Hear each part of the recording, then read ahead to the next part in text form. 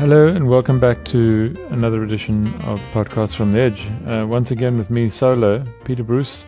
Today, after the reshuffle last night, on Monday night, I thought I would say a few words, because in the hours and then sort of days before President Cyril Ramaphosa finally announced his new cabinet, nothing was more clear, I think, to me than the fact that he really doesn't want to be in this job much longer.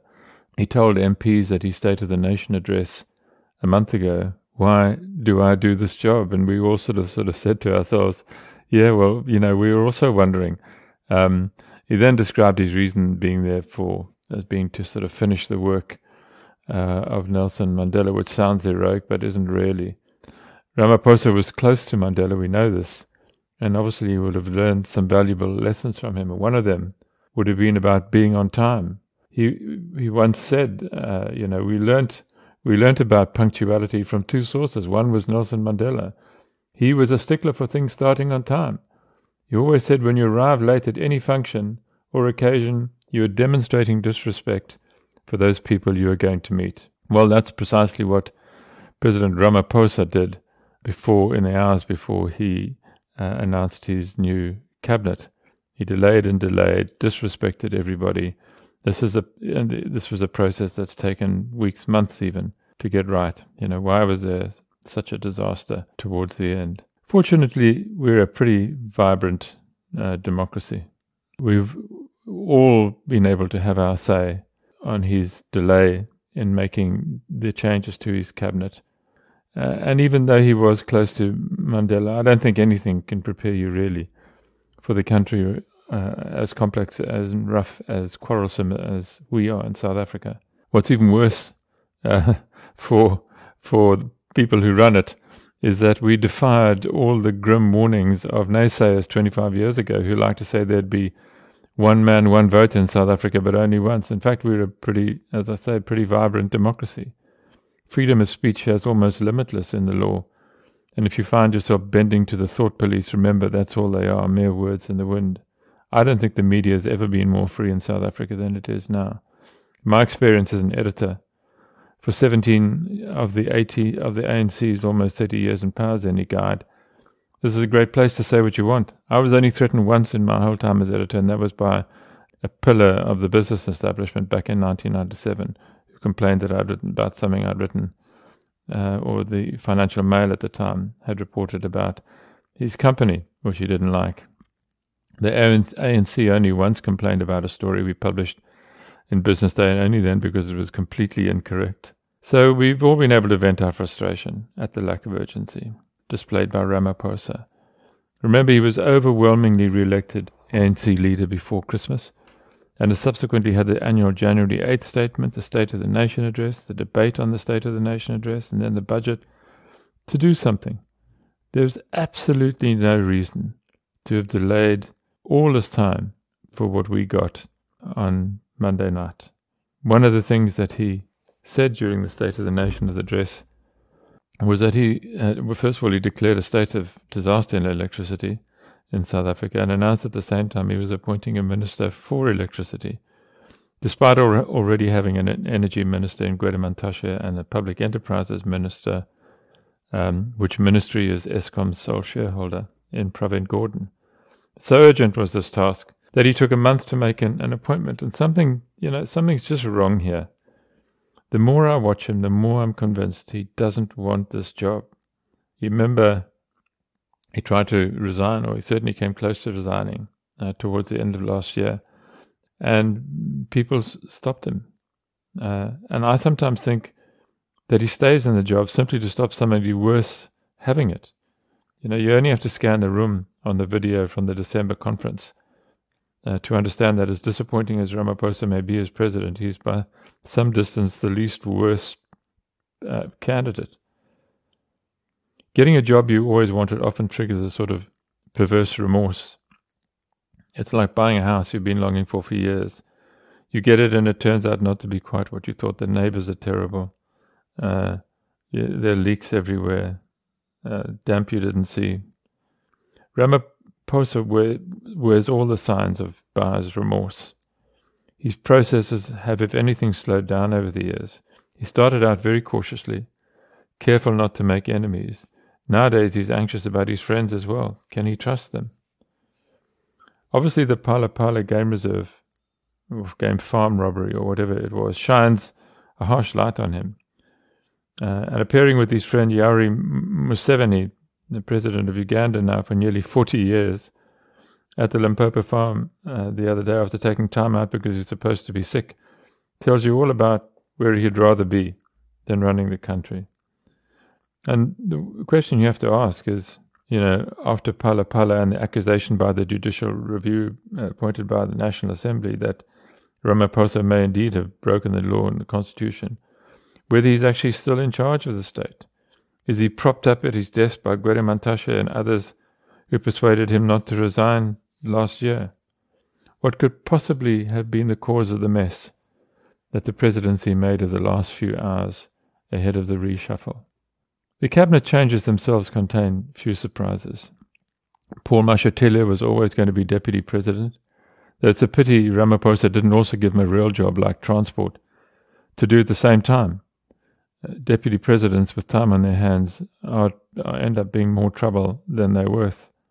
And there's no problem, I wouldn't have thought, if the idea is to cut down the size of the cabinet, in adding some real jobs to the deputy title. It's a relief, and frankly, there have been some very amusing comments on social media about to see the back of Lindiwe Sisulu. But just look how smoothly and easily, slickly, Ramaphosa managed to ensure he didn't leave Nkosazana Dlamini Zuma salarieless, moving her from local government, where she did nothing, to women, youth, and persons with disabilities, where I'm sure she'll do absolutely nothing of any value again. But Ramaphosa needed her in the tent. The cabinet's job for the next year is to get the party re-elected in the general election in May next year. That's the sort of beginning and end of it. They need at least to convincingly appear to be fixing all of the things the ANC's broken. Expect levels of load shedding to fall for a while and then rise again in the winter of 24 after you've voted. Expect a few announcements about private rail operators running some lines, though you'll wait forever for data prices to fall in the wake of the spectrum reform, or for the cement industry to celebrate a new dawn as the Ramaphosa infrastructure finally gets some real traction. It's hard to underestimate how brittle, or understate how brittle this presidency is, how disorganized, how existential it all is. It's government on the run. Everything is up in the air, and the game is never to let any of it land, lest it be in the wrong place or the wrong hands, or be misunderstood, or, heaven forbid, unpopular. The president and his polished spokesman, Vincent Ngwenya, in public assume a studied calm. But on Monday night, after months of waiting, and the announcement is once, twice, 3 times delayed, you just knew for absolute sure that there was a circus going on behind it all. So, Kgotsienso Ramokgopa, who for the past 4 years has been running Infrastructure South Africa from Ramaphosa's office, literally a few doors down the corridor, is the new Minister of Electricity. It really is hard to explain the creation of this post, and second, the appointment of Ramokgopa to do it. By all accounts, he's a nice fellow, but he's hardly shot the lights out at infrastructure. Last year, cement producers and big infrastructure financiers in the bank were complaining bitterly why there was just no projects to work on. When Ramaphosa first announced that he was creating this job, Gwede Mantashe immediately dismissed its future minister as a mere project manager. Now Ramokgopa is going to have to end load shedding without bumping into Mantashe or Pravin Gordhan at public enterprises. And neither will have much regard for him. They are, in political terms, he's seniors, and the ANC is big on hierarchy. Ramokgopa probably knows this anyway. One of his first interviews on SAFM on Tuesday morning, he said he wouldn't be proposing any new plans for electricity, which I thought was hilarious. He said, quote, "My job is to develop an implementation strategy for the president's plan," he said. Well, that's about, it's hard to respond to that, but it's absolutely saying that he's going to sit down and prepare strategy. And that's what he is. He wrote a paper just before leaving the job, just a couple of weeks ago, on his former job as the head of infrastructure in the presidency. And he called it South Africa's infrastructure emergency, an urgent and collaborative intervention. And he ended it with a list of things that still had to be done. In other words, things that he hadn't done in the 4 or 5 years that he's been doing it. He wanted to consolidate project preparation resources from other departments, institutionalize the adoption and utilization of the 5-case model for project preparation, commence parliamentary processes to establish the Infrastructure South Africa as an SOE, expedite the development of provincial and network industry infrastructure plans. Good heavens, you have to ask, what has he been doing? Anyway, the list is incredibly long. And then he has an energy list, which becomes more relevant, given his new job. And it's not very challenging. He needs to develop 800 to 1,000 megawatts of battery storage. Well, that's actually in Gwede Mantashe's 2019 integrated resource plan, which he has ignored. He was supposed to have something like 513 megawatts of battery storage on auction last September, and he hasn't got that far. It's still delayed. Enable municipalities to procure power from IPPs. Well, they're going to do it whether he likes it, whether he enables it or not. Identify funding for energy demand side interventions immediately. And the last of his energy ideas was to provide support and or capacity for at least 10 non-delegated municipalities to deliver to large populations with significant challenges to enable them to maintain distribution and billing systems.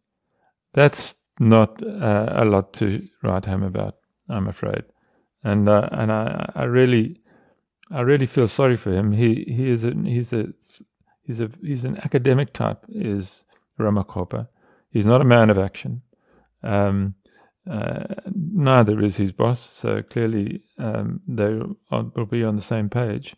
But it's a desperate move. I have no idea why Cyril thought this was going to be a course of action that would get electricity back on track. Obviously, what the ANC wants to do is stop load shedding before the election, because it's going to cost them one way or another. Part of the problem that we have in South Africa is that between now and the election, you'll be hard-pressed to find any of the opposition parties offering a genuinely deep and actionable policy plan that the whole nation could get behind. The economic freedom fighters are, I think, beyond any intellectual engagement, but it's the Democratic Alliance, the Freedom Front Plus, the Inkatha Freedom Party, Action SA, and the middle-of-the-road independents who could, if not make up a majority, then at least become a viable alternative to the EFF as an ANC coalition partner. People are writing scarily about the EFF becoming part of the government after the next election, and while it's undoubtedly possible, I still think it's quite remote.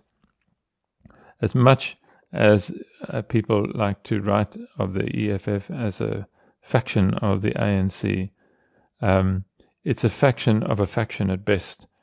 And there's a centre in the ANC that I think would be extremely concerned and extremely wary of allowing the EFF into national policy making, into the national policy making fold.